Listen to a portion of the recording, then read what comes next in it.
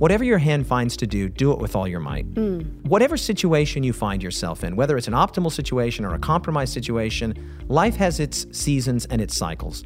You might not be where you want to be, but maybe where you are now is a necessary stop on the place where you want to get to. Whether you're entering into the path of ministry for the first time or starting a new profession, it's easy to get discouraged when our grand hopes of what we imagine life will be like are dashed upon the rocks of life's harsh realities. So how do we avoid burnout? How do we navigate the landscapes of loneliness and displacement? How do we learn to adjust our expectations with each season of life and bring our very best to every circumstance? On this podcast episode of Advent Next, we are continuing our discussion with David Asscherick as he gives young leaders advice on how to weather both the heartaches and joys of growing into our calling. If you're not already following us on Facebook and Instagram, you can find us at the handle @AdventNext. Joining me as my co-host is Max Aka, and I'm your host, Kendra Arsenal, and this is Advent Next. So I kind of want to, and we talked a little bit about this on the first episode, but kind of looking at, your ministry right now, you're kind of living kind of the optimal ministry life. And some people might be someplace where they're in a church of 20 people. Right. They don't feel like they're living their optimal life. What would you say to those young pastors or even just professionals who feel like they're not quite where they want to be in life? Wow.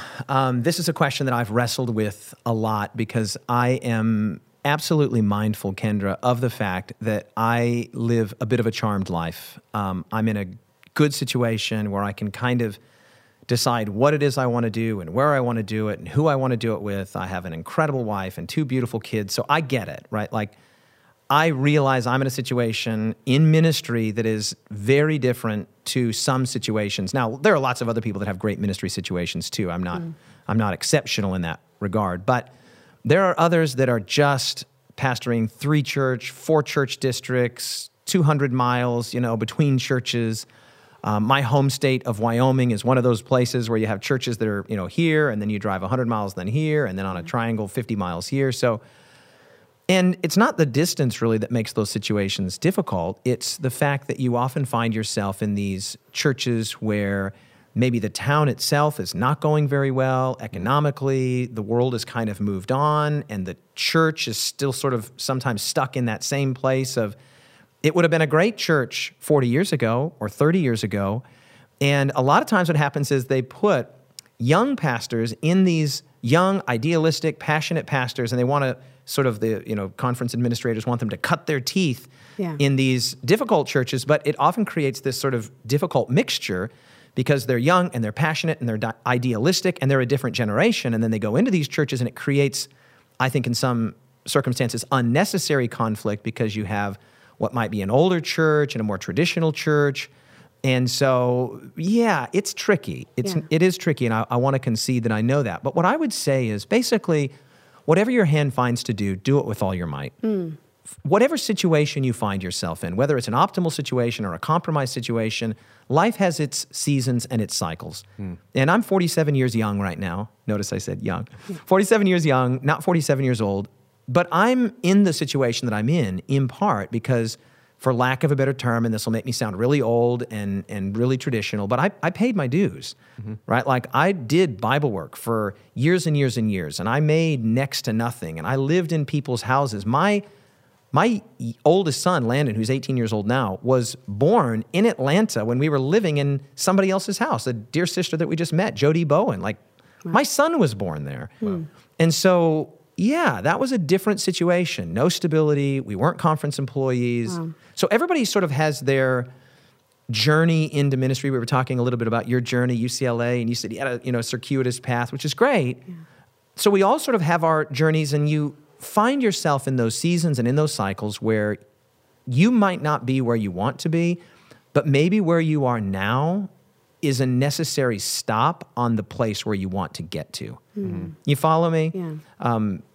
Gregory Boyd, the evangelical theologian, says, we make our decisions and then our decisions make us. Right. And sometimes you have to make decisions today that are less than optimal, or maybe other people make decisions for you, less than optimal situations in terms of your career, your desire, your passion, where you want to live, what you want to do.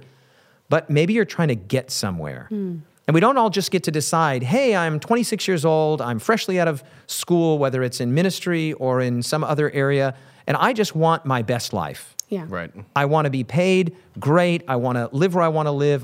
It doesn't work like that. You got to kind of pay your dues. And so if it's a ministry context, whatever your hand finds to do it with all your might. Do it with excellence. Get in there.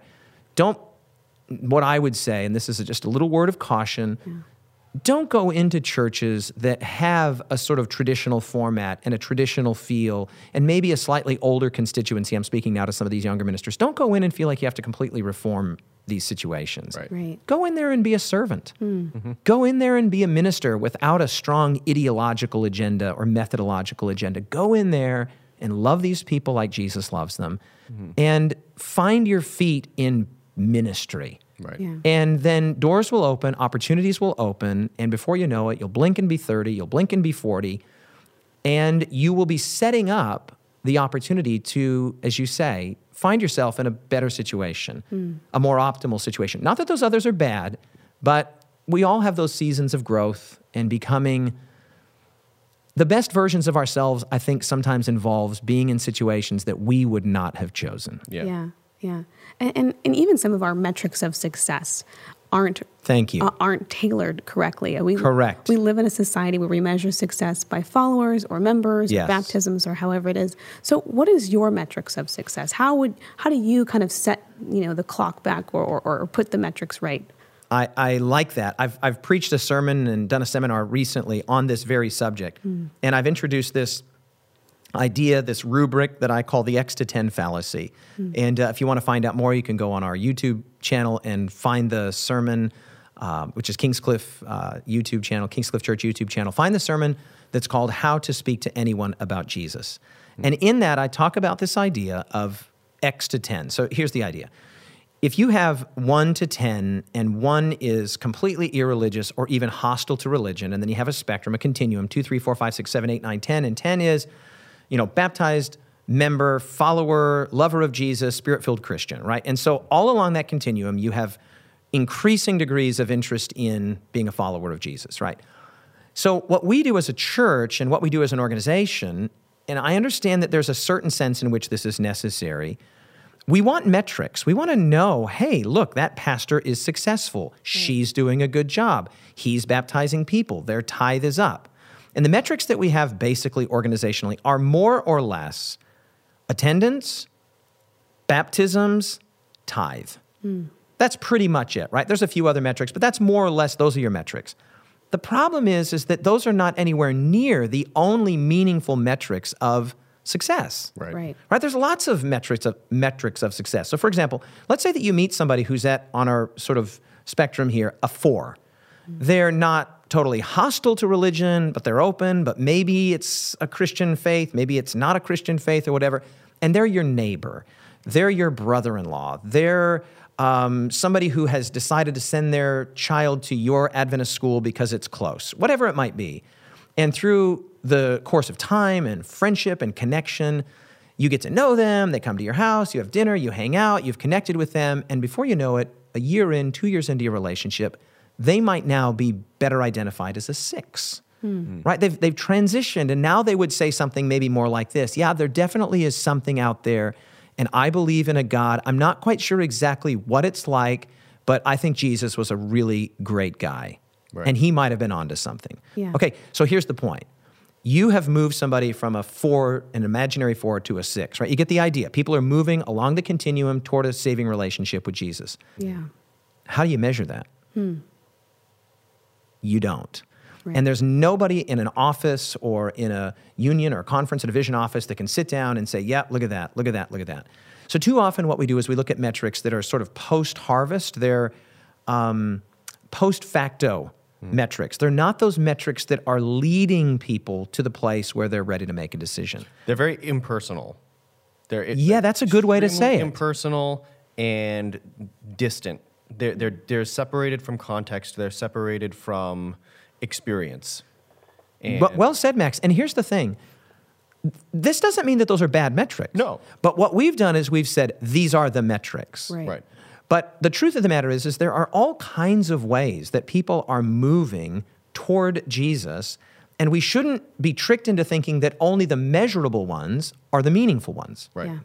No, there's lots of meaningful ways that people can be advanced toward Jesus, toward Scripture, toward a relationship with their Creator that we might not be able to measure on a data sheet or on a spreadsheet or in some report. Mm-hmm.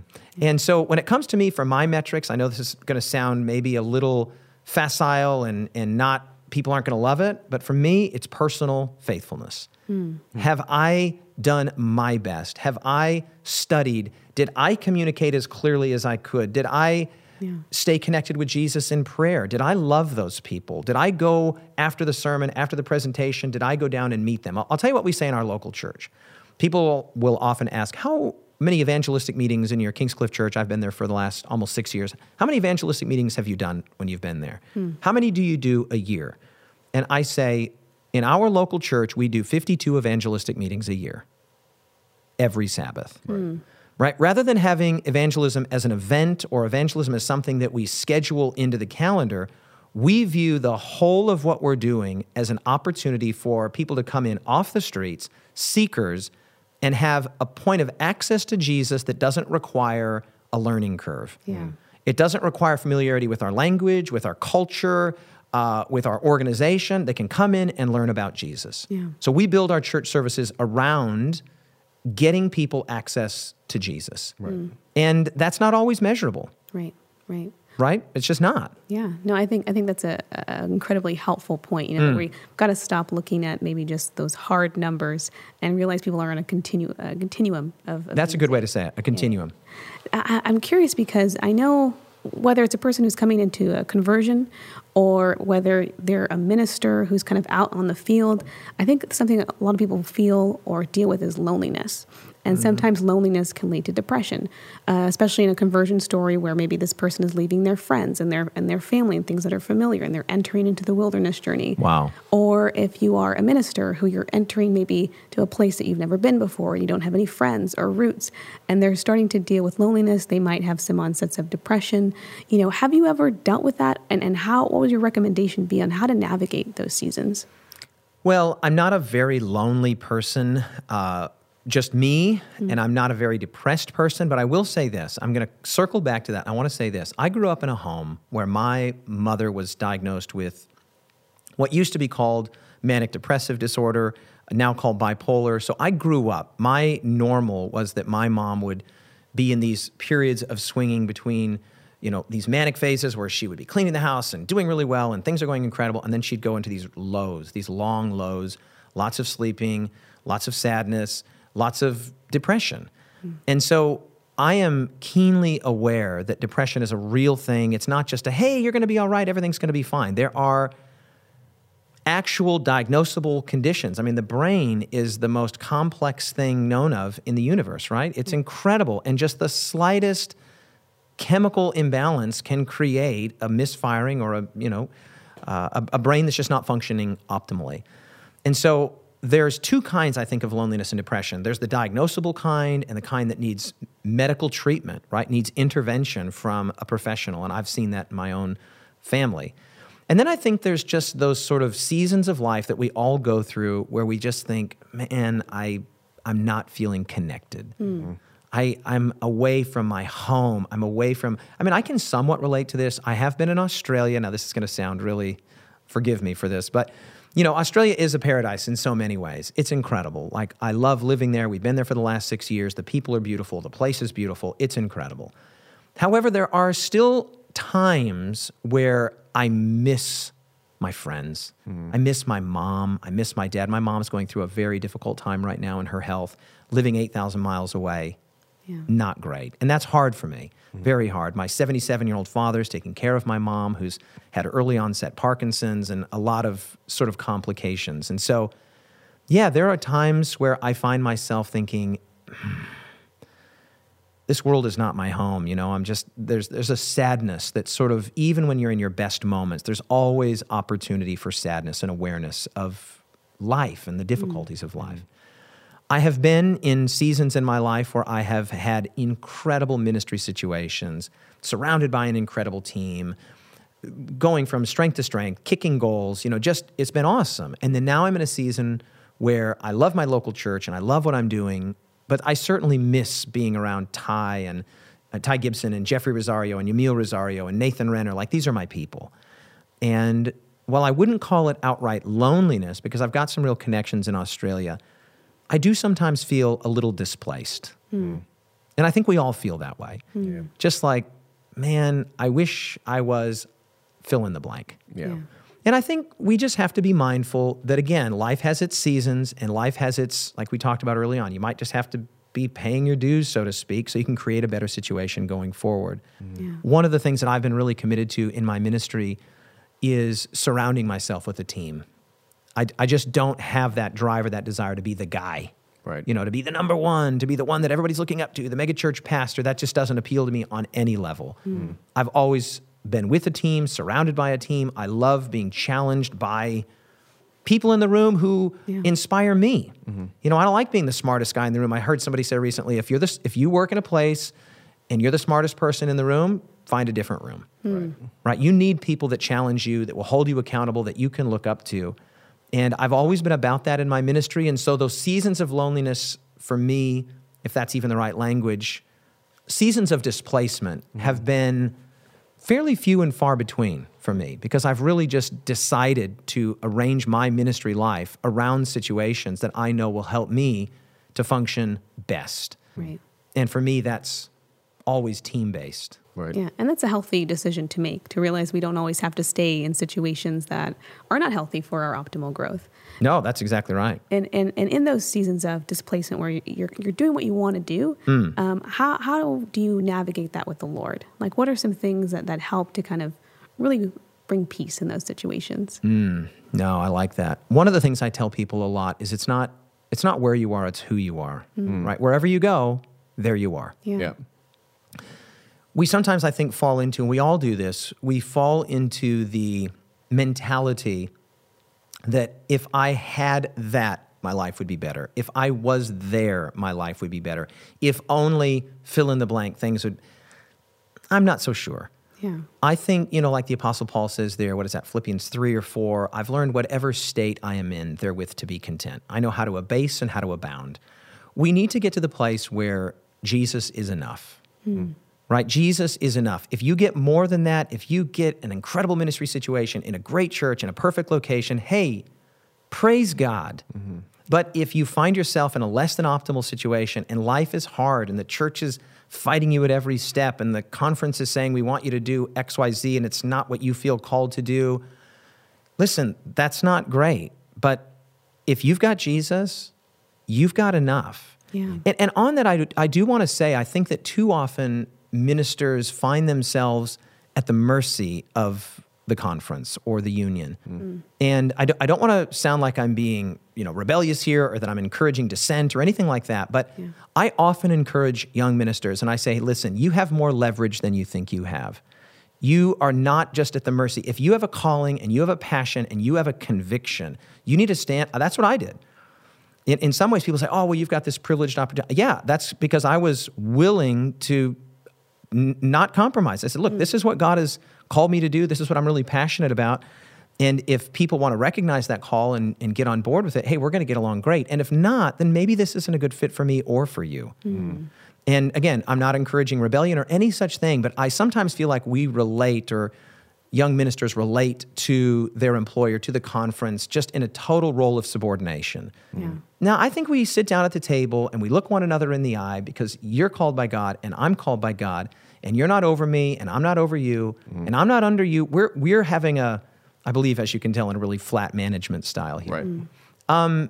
I feel like too often conference workers and union workers can sort of take this, well, he's just an intern, she's just an intern, and we therefore can sort of modulate and control.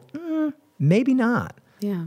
You go into those situations, and if you feel a strong calling, say to urban ministry or to youth ministry or to chaplaincy, whatever it might be, and you feel like the church is non-cooperative in what your gifting is, well, then you just might have to say, hey, look, this isn't a good fit, and step out into the unknown, because at the end of the day, you don't answer to the conference. You answer to Jesus. Right. Yeah. Jesus is enough. Go with Jesus. Amen. Yeah.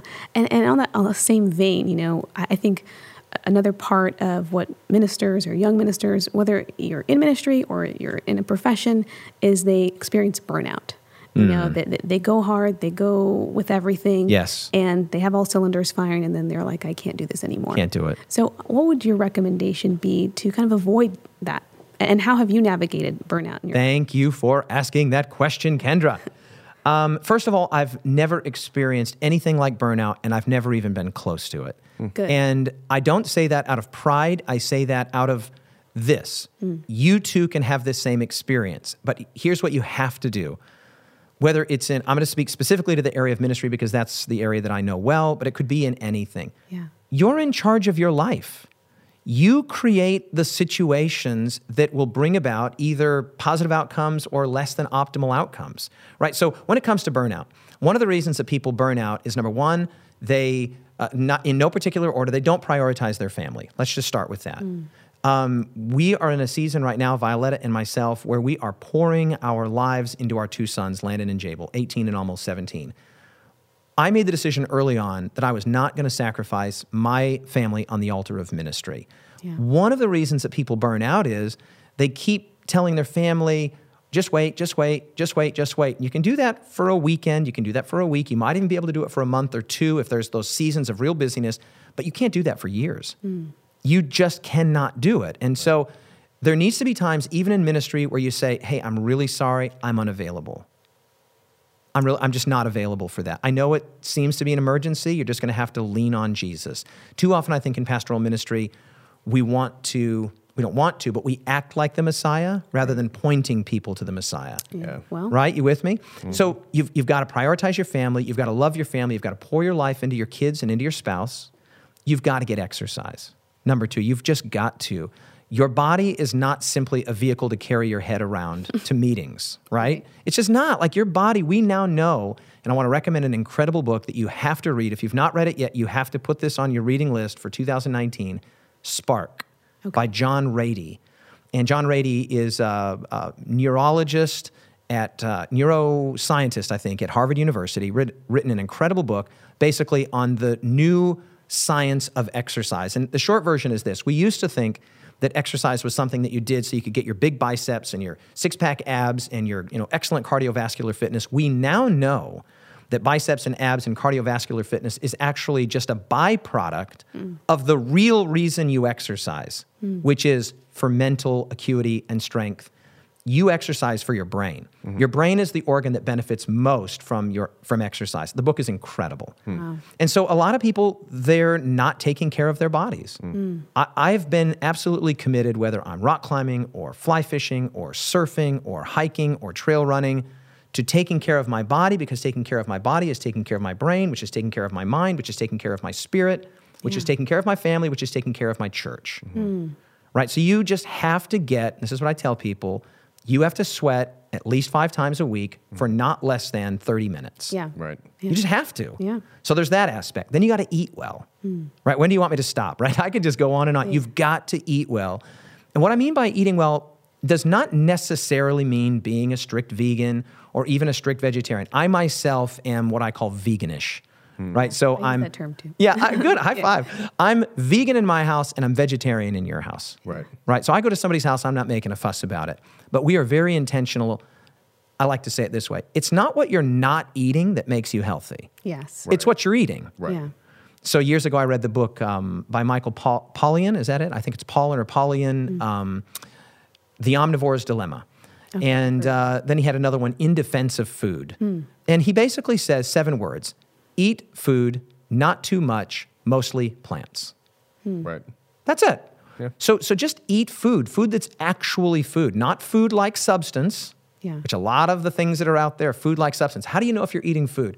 So one of the best ways is you're not opening plastic, you're not opening glass, you're not opening a container. The food that is the best for you is food that is not packaged. Right. So you've got to be eating well, you've got to be exercising, you've got to be prioritizing your family. I personally encourage people to find a hobby. Find something that you love to do that gives you access to the community, that gives you access to people, that's fun. For me, that's rock climbing and backpacking.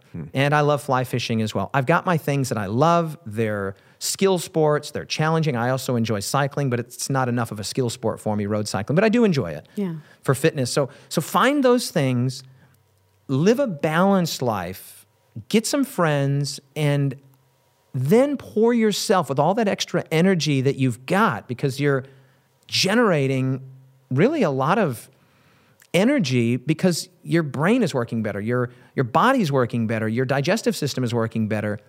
You're not going to burn out. Yeah. Okay. Something that I think it's interesting, like, to observe about Adventist culture especially, is that we have a health message, and yet I don't know that we often enough actually have a philosophy of life, if that makes any sense. Yeah, totally. Because, like, what you're presenting here is saying, like, investing in things that are not necessarily the next evangelistic series or the next church board meeting or whatever are ways to fuel those things. 100%. And we do a really bad job. I think in our last podcast, the architecture one, the word utilitarianism came up a number of times. And I think we fall prey to that pretty easily. Yep. To say, like, I need to do right now what is, like, the most effective, efficient thing for getting ministry done. Right. And not sharpening the tool itself.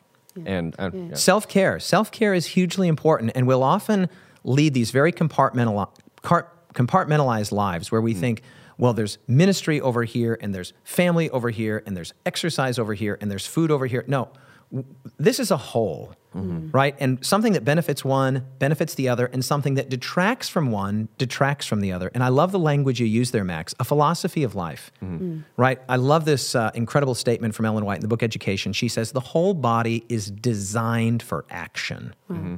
Well, then move it. Right? Like, if the body's designed for action, then go use it, whether that's paddling for you or surfing for you or climbing for you or kayaking for you or whatever that thing is that you do. Cycling, hiking, doesn't really matter what it is. But when you benefit your body, you benefit your mind. When you benefit your mind, you benefit your spirit. When you benefit your spirit, you benefit your church, your community, your family. Yeah. So it's incredible. I think that's good language that you use there, a philosophy of life. As we kind of wrap up this program, my last question is, and I don't know if this is the correct terminology, but do you have, like, a Moby Dick in your life, a person, a celebrity, or somebody that you want to convert, that you think about all the time, and you haven't been able to get there yet? Wow, that's a great question. Why a Moby Dick? Why do you use that language there? Well, just this kind of person that you've tried to maybe, I don't know. Get. The white whale. Yeah, okay, gotcha. Yeah. Tried to get. Not necessarily. Right. I mean, you could say, like, the various members of my family. Certainly, I have 2 brothers and 2 sisters. They're all beautiful people. I'm particularly close to my younger brother and my younger sister. I would love to see them become committed followers of Jesus that take Scripture seriously. I think my sister's on that journey, my younger sister, Elizabeth. Yeah. My younger brother's just one of the best people I've ever met. I'm trying right now to just live a life that they will find attractive, right? Like, I just want to radiate the goodness of God and the love of Jesus to those around me, so that we're not talking about obligation, we're talking about opportunity. I feel like we too often communicate the essence of the religious experience in terms of obligation. Yeah. Why not opportunity? Right? Like, you have an opportunity to live your best life with Jesus. You with me? And another thing we often do is we communicate about the continuity of things rather than the content of things. You should keep Sabbath. You should eat this way. Okay, I'm not denying that there is a responsible, duty-based element, but the content is so much more than just obligation for obligation's sake. Like, God wants us to live our best life.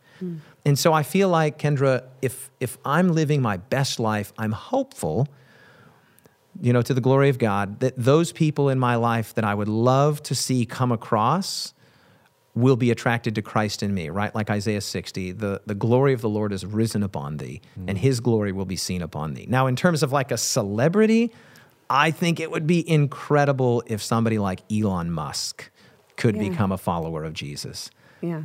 We'll be praying for Elon. Pray for Elon Musk, and that Start would just a be movement. awesome to see. Or Jordan Peterson, somebody like that. You know, one of these guys that's got a lot of real estate in the public eye that could just become a committed, passionate, non-compromising follower of Jesus. That would be awesome. Stay tuned for next week's program as we continue to explore theological conversations in the context of ministry and a life of faith. Once again, we'd like to thank our guest, as well as the Adventist Learning Community, for making this program possible. On whatever program you're listening on, be sure to comment, like, and subscribe. Thanks for tuning in, and see you next week.